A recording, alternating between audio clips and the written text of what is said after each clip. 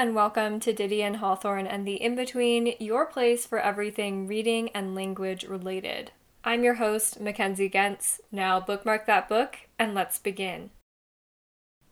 Hello and welcome to the show. Hallo und herzlich willkommen zu unserem Podcast. We are doing a late night recording session. I thought I might as well get myself a glass of water, a cup of tea, and start recording our last episode in our Edgar Allan Poe mini-series. We're doing the 3 short stories of his that are in sequence and really catalyze the beginning of the detective short story or detective fiction genre.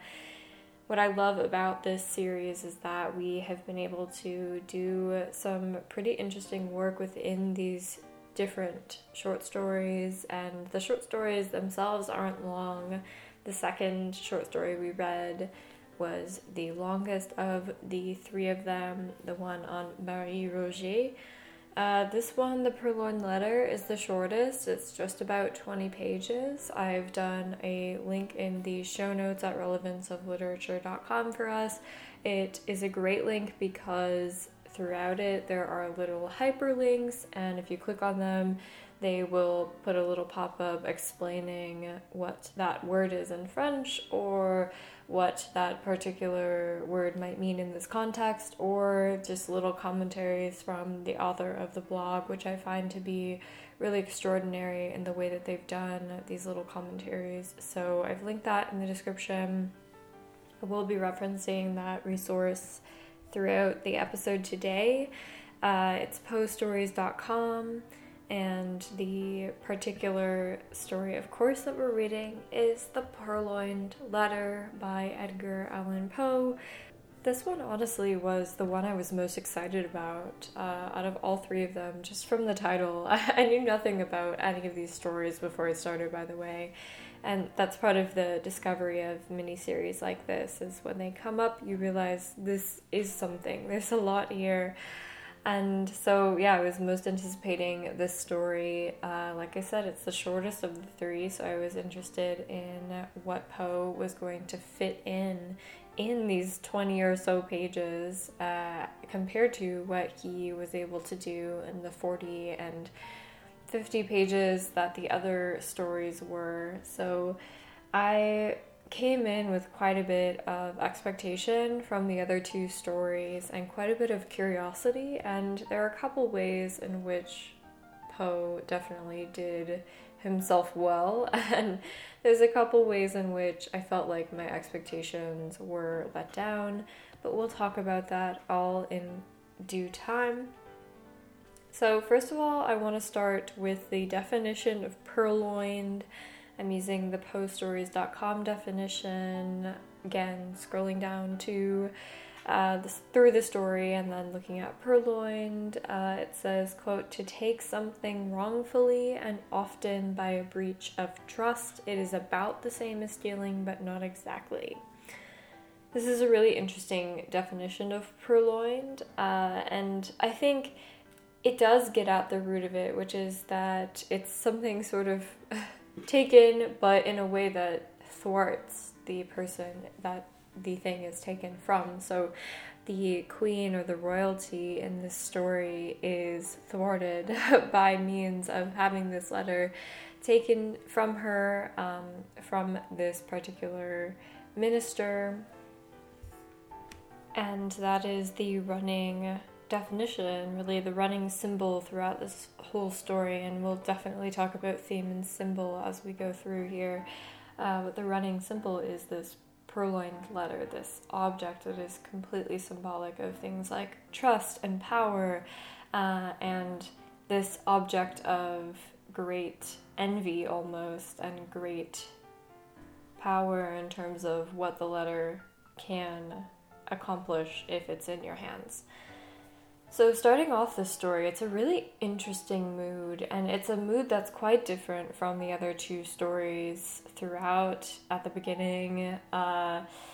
So we have these 2 characters that are extremely central to all 3 of these stories. Dupin, the detective, so to speak, in these stories, this man who just has these extraordinary powers of intuition and analysis. And then his friend, who's the narrator, who I've likened to Poe this whole time. And that's due to the narration style, that's due to the vagueness of this character. There's really not much there to fill him up. And that's another reason why I anticipate that it could just be Poe in disguise. And so what I find is really cool about the interactions between these two characters is that Poe is not giving himself necessarily in this story the power of detection. He's really projecting it onto Dupont.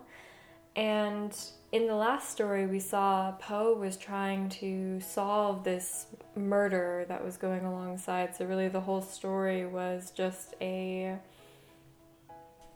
superimposed image of what was going on in New York, just set in Paris with some fictional names, some fictional circumstances that were really not fictional. But there in that story, Poe was really filling up Dupont with his own thoughts and using the narrator as a conduit through which to express those thoughts in a story. And in that way, I think the narrator is quite close to Poe, even though Dupont is this very central figure that may or may not, in some estimations, carry the actual information that Poe is trying to reveal, either about himself or about his thoughts or things that he's processing, as in the last story.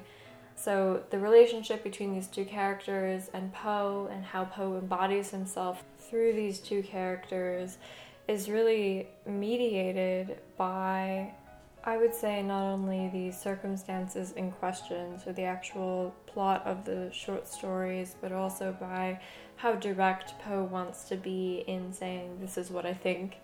As in the last story, Dupont walks us through exactly what's going on, as Poe probably wanted to in many cases. And whereas this story, a lot of it is quite secondhand, and so Poe is saying things a little bit less forcefully, and that mirrors the first story in a way, The Murders on Rue Morgue, because in the beginning there's this very abstract passage about what intuition is and what different kinds of analysis afford us, for example, in a chess game versus in a game of cards.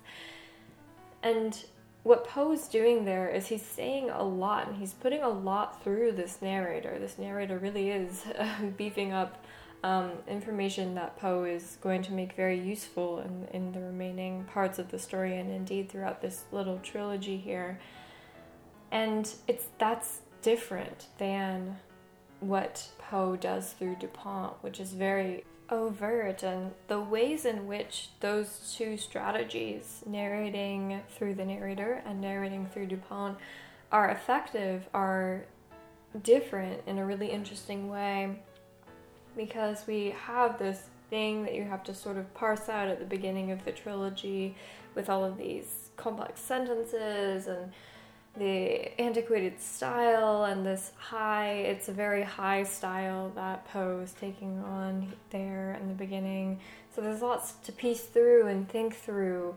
Dupont often speaks like that, but in the cases where he's narrating, for example, in the second story, Poe's thoughts, it is more direct, and you don't have as much to piece through, at least in my experience of reading them. And it's transparent in a way that you don't really have to work for as much as with these other narrated sections. So at the beginning of this particular short story, The Purloined Letter, we have this really funny mood, and funny strange, not funny haha. So we've got this really funny strange mood at the beginning in this book closet, is what I called it in my notes. And like the second story, it becomes very clear very early on that this is a sequel to the other tales, and the narrator does this by calling upon and placing us in a particular time in relation to the other stories in question. Now, I should mention that the introduction to this story is quite a bit shorter than the others, and this may be because the short story as a whole is quite a bit shorter, and that's where Poe naturally would have wanted to cut, just because there's not as much to prelude in this particular story. There's not as much setup, for example. The last story had a very long, very drawn-out setup because Poe was creating this superimposed image, as I said earlier. He had to use a lot of details that were picked and really grown from the actual events taking place. So there's lots more involvement there, if you will. Whereas this is a rather simple affair, and that's what's made clear at the beginning. We have this prefect, his name is G, and he arrives. This is the person who's sort of the representative of the police throughout the trilogy, and he's made over and over again to be an incompetent person, and not incompetent in terms of he can't do his job physically well.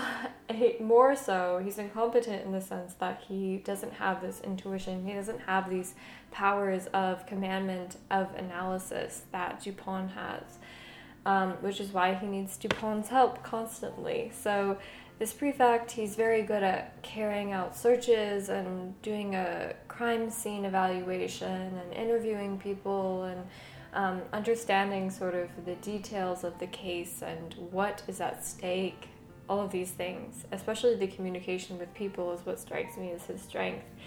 And he takes all of this evidence to Dupin for him to analyze. So the analysis is really where the prefect is lacking.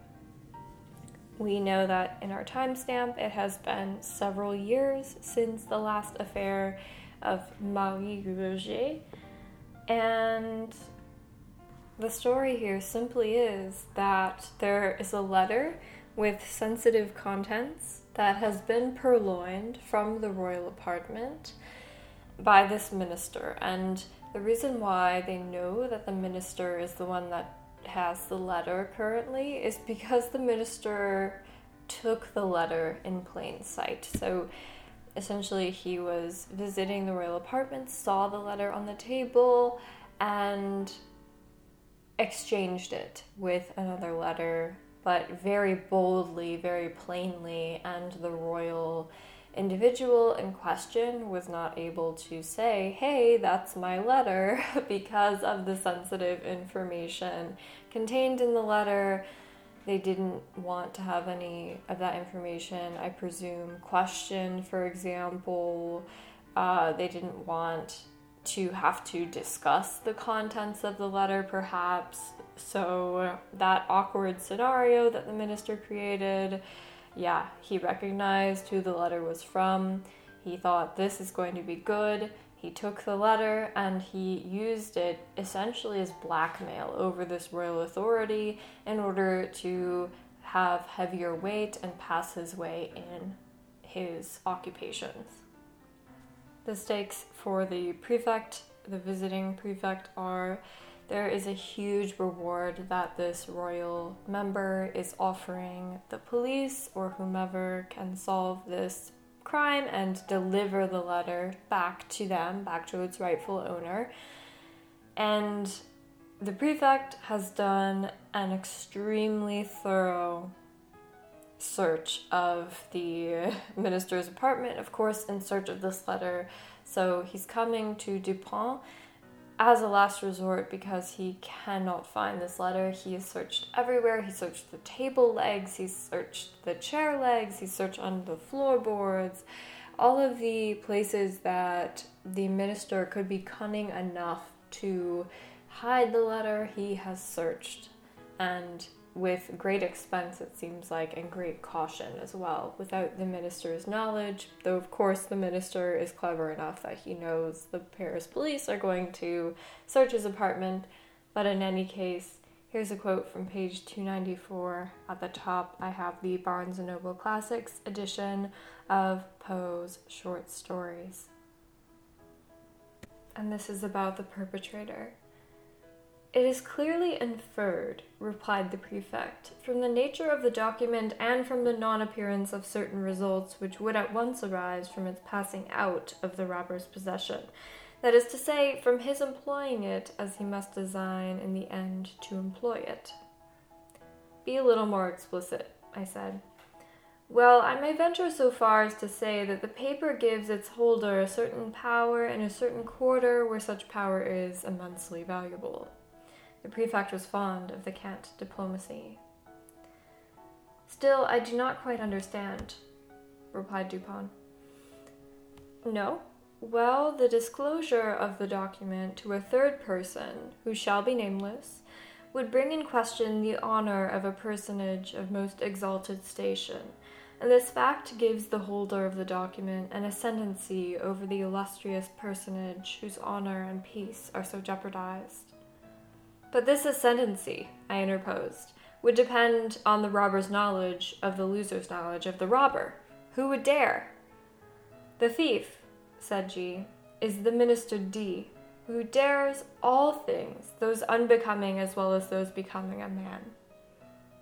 Unquote. That was again from page 294 in this Poe Classic Stories edition from Barnes & Noble Classics.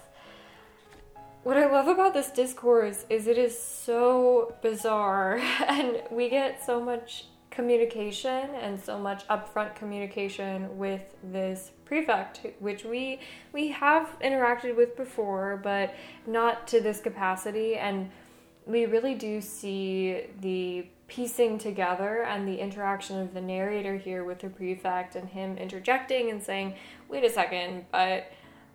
in a really convoluted way, I might add, wait a second, but the person who was robbed must have known who the robber was. They must have had direct knowledge of this robber in order to be so certain of this particular affair. And, the prefect, they go back and forth, and I really like this kind of dialogue. It makes the pacing quite a bit quicker, quite a bit more distinctive, I would say, compared to the other stories. The other stories are quite a bit of dialogue as well. The dialogue can be dense at times, especially in the second story. In the first story, there's all of those newspaper clippings, and they are dialogue-esque. They're not as dialogue heavy as, for example, the second story, when we have most of the narration coming from Dupin, recounted by the narrator, a lot of these frame narrations that are taking place around this time. Frankenstein by Mary Shelley is one such frame narration. Wuthering Heights is another frame narration. These events are being recounted by someone, and that's the narrator in this case. So sometimes I do imagine these stories as having a particular outer frame, and there's something that has reminded the narrator particularly of these events, or has otherwise entreated the narrator to recount these stories of Dupin and his time with Dupin as the detective in this case. And I like that view of things. I like placing this as a proto-Victorian era frame narration where Poe is really experimenting not only with styles of the time period. I think of The Turn of the Screw by Henry James. That's another great frame narration. He is working with the organizational framework of just classic texts of this period, along with this extremely avant-garde, extremely innovative style of this detective novel, or detective short story rather. And I find it overall to be quite enthralling and quite effective over the course of these 3 different short stories. And I think that they definitely do stand on their own in terms of, if I have a favorite, if I am allowed to choose one, I would choose the first short story. I think the first story really sits on its own rather well, whereas the second 2 need help from the others before them to pass muster in terms of understanding what is going on and what's going on with Dupont and who the narrator is and who the prefect is and all of these things. So I think that the layering and this building of context in this saga that Poe is writing is pretty ingenious, and I have really appreciated that complexity as we've gone on, and the layers and layers of not only the stories, the different events, but the layers of character development, especially with Dupont and the narrator and the prefect, that we've seen throughout the three. So in terms of symbols, we're getting into the discussion here a little more.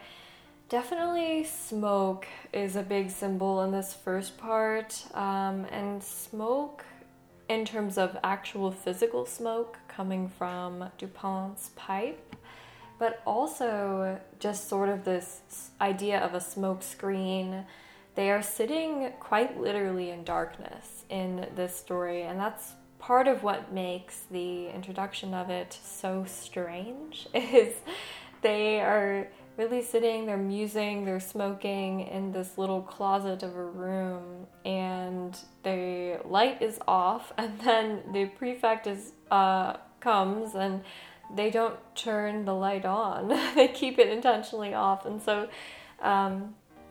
they are quite literally shrouded in darkness, and it really adds this air of mystery to Dupont and how he processes things, and a lot to the characterization of Dupont, how we envision him when he's hearing these circumstances for the first time and parsing things out and taking things into consideration. So this smoke is really a symbol for the mystery of this character, and smoke, darkness, there's a lot there in terms of the symbolic nature of how Poe wants to represent this character as being someone in the previous stories who had a very almost obvious logic that he employed, but yet in this particular narrative, in this particular story or plot where the crime is so simple, Poe takes pains to make Dupont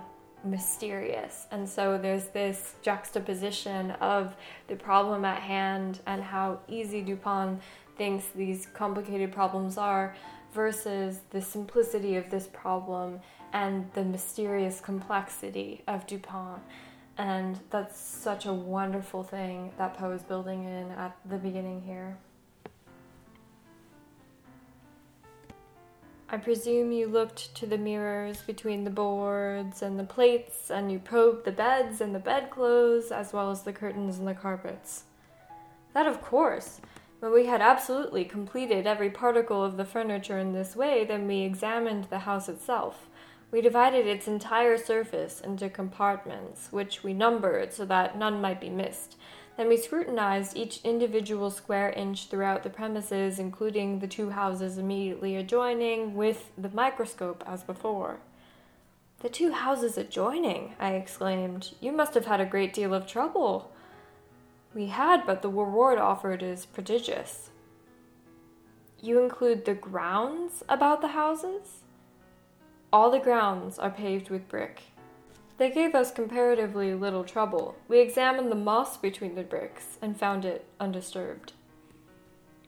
That's a quote from page 298 of this edition of the story. One question that I had, so that passage is really outlining the details of the search. We're getting into the meat of the story here now, the middle of it, that is. And one question that I honestly had is, could the minister not have moved the letter from place to place each time, right? Yeah, and there is the question, of course, of, okay, did the minister have the letter on his person? No, he didn't, because the Paris police searched his person as well. But genuinely, I don't think it would have been too hard for him to guess that, hey, the Paris police are going to search my apartment. I'm sure they knew they were going to I'm sure he knew that they were going to body search him as well, so that's why he didn't carry the letter on his person, even though it's incredibly important to whatever designs he has with this power scheme and this blackmailing. But honestly, couldn't he have seen from the potential disarray of his house which area they had searched the previous night, and then therefore move the letter into that area, and then the next night move it into the area they've just searched? A genuine question here, and I want you guys to respond to it. If you've read this short story, let me know what your thoughts are. Did you think the same thing? Am I totally out of bounds here? I want to know your points. You can comment actually on the document for the show notes for this episode, which is at relevanceofliterature.com/notes. One thing that also really irked me as I was reading this short story is on page 299, Poe omits the description that the prefect gives of the letter. And my question was, why? What is the effect of this? Aside from the residual annoyance, and for me, what's interesting is Poe is keeping us so much off of the actual story and off of the actual plot that we have to focus on the characters in this story. Whereas, especially the last story that we read, the Marie Roger story, we had to focus on the plot because there were so many moving parts. It was ultimately about, as we discovered, Poe's trying to figure out this real-life mystery and putting a guise on top of this particular event in terms of his fiction. So the effect, I suppose I answered my own question. The effect is that it gets us out of the plot in a very overt, in a very specific way, I would say, and we are forced back on the characters and back to this dialogue.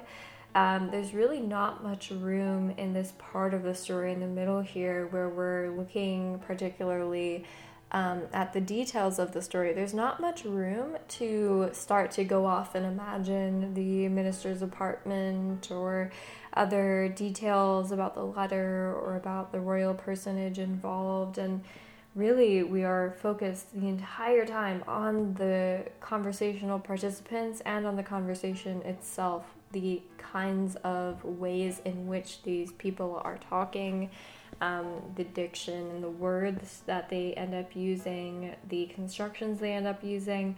And that is fascinating to me, how Poe is prioritizing his use of characterization and his use of dialogue so much in this third story as opposed to the ones from earlier. So in the middle here, there's a little prelude, and a month passes where the prefect leaves and Dupin suggests, okay, I want you to search the premises one more time. And so the prefect says, okay, I will do the same search again. I will not leave a single rock unturned. And of course, the prefect comes back after a month and he says, I've done the search again. I haven't found a single thing. And Dupin says, look, Prefect G, if you write me a check for 50,000 francs, I suppose it was back then, I will procure the letter for you. And the minister, is in an odd humor, and he's going, well, yeah, he's blundering a little bit. And he finally does it, and Dupin gives the prefect the letter.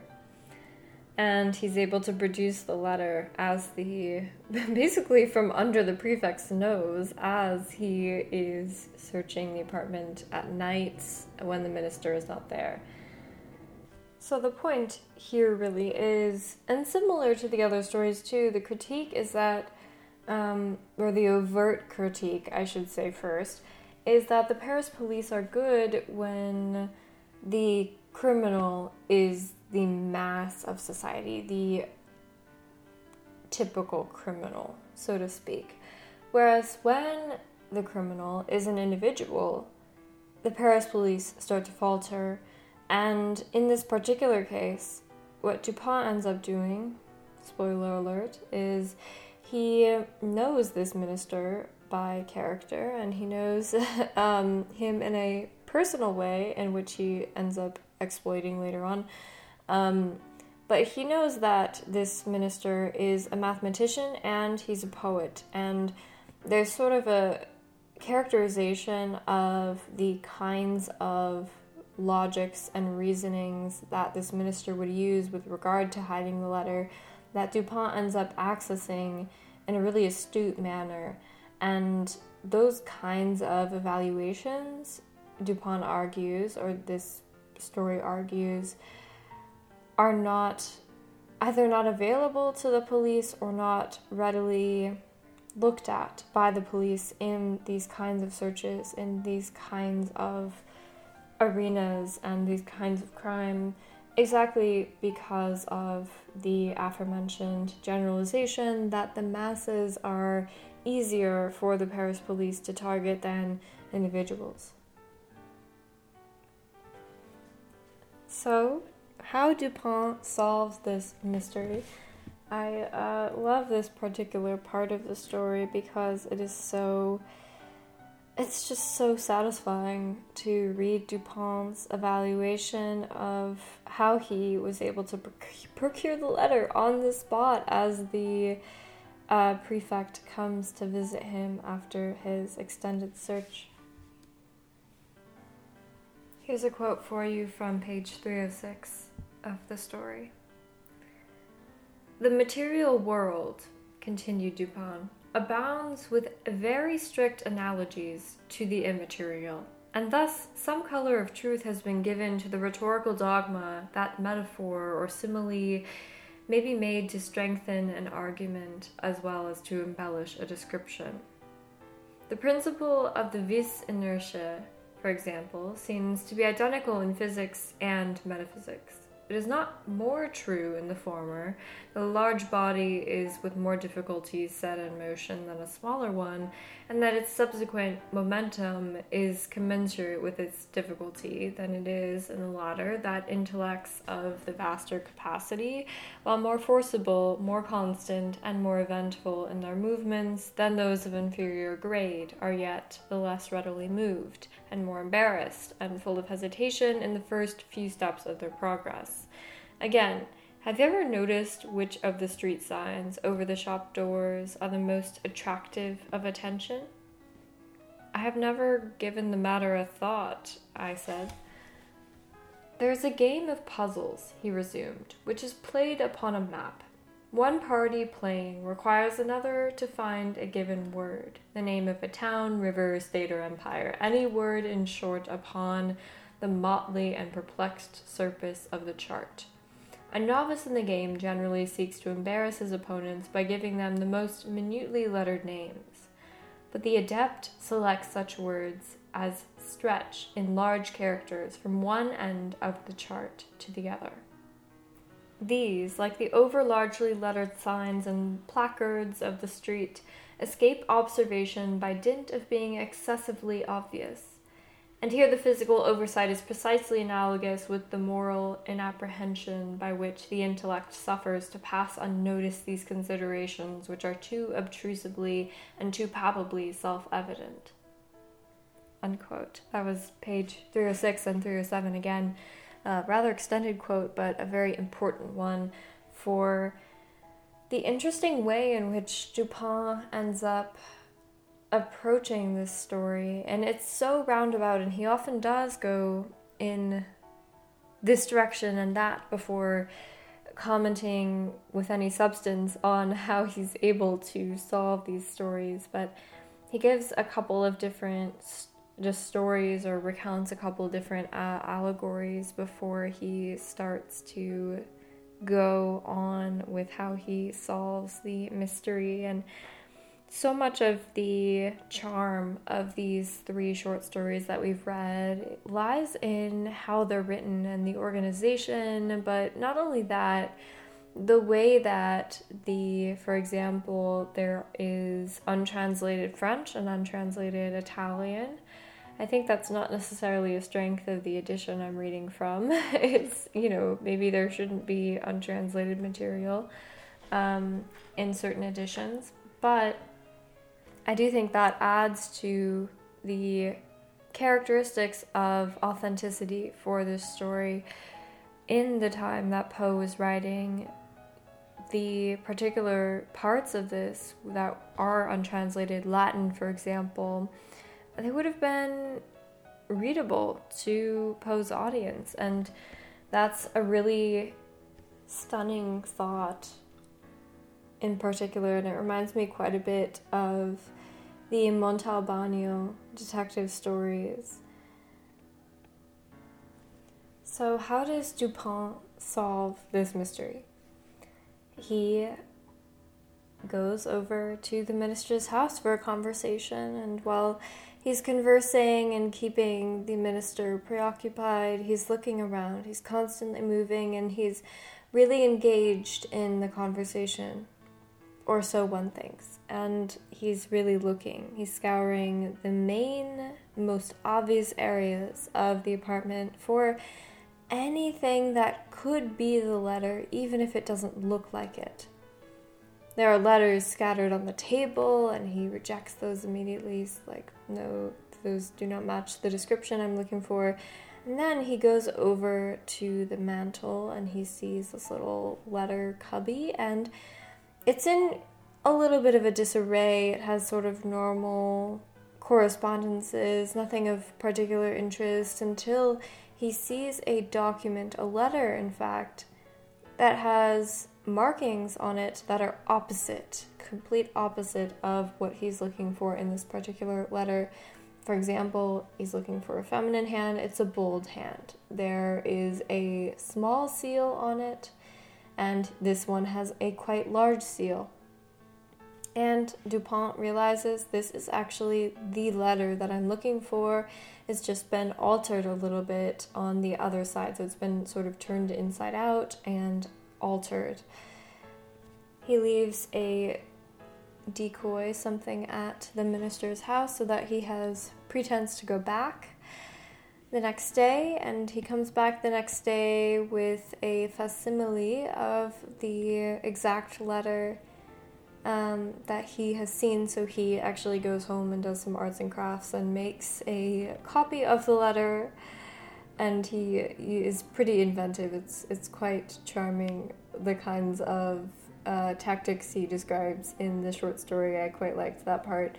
And he replaces the letter while the minister gets distracted by some fool in the street with I believe a musket, making some havoc, and the person with the musket, of course, is a hired man from Dupin himself, and he is able to switch out the letter. And the most ingenious part of this is that the minister, of course, does not know that he does not have the letter in his possession anymore, so he acts as if he still holds the power to be able to blackmail this official or this royal person, and he indeed does not.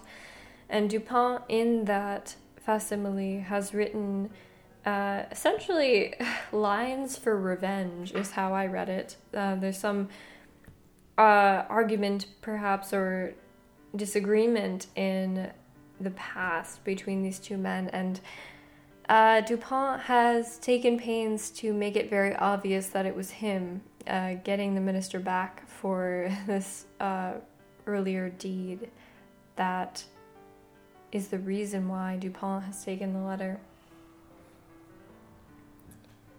Alright, I have some final thoughts for you to share about all three of these short stories and these introductions really to the detective fiction genre. As I've been saying the whole time, I have found these stories to be fascinating. I found them to be engrossing.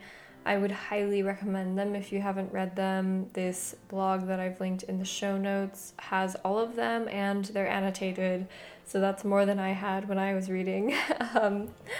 I would, again, highly recommend them. They're not long, most of them. The second one is a bit longer than the others, but I found them to be stunning. They were fascinating and stunning and in terms of the amount that I learned, not only about Poe's writing and about Poe's history as a writer, the kinds of areas and styles in which he innovated in, I learned so much about early American literature, particularly with Poe, particularly with Poe's prose and narrative style in reading these short stories, and it's been such a pleasure to walk through them with you all. I hope you enjoyed this mini-series as well. If you want me to bring back more Poe, I'm always ready to bring back more Poe. Just give me a holler down in the comments, relevanceofliterature.com/notes. All right, y'all, that's all for this episode and indeed for this mini-series. Thank you for your time and for your attention. I really appreciate it, and I will see you next week.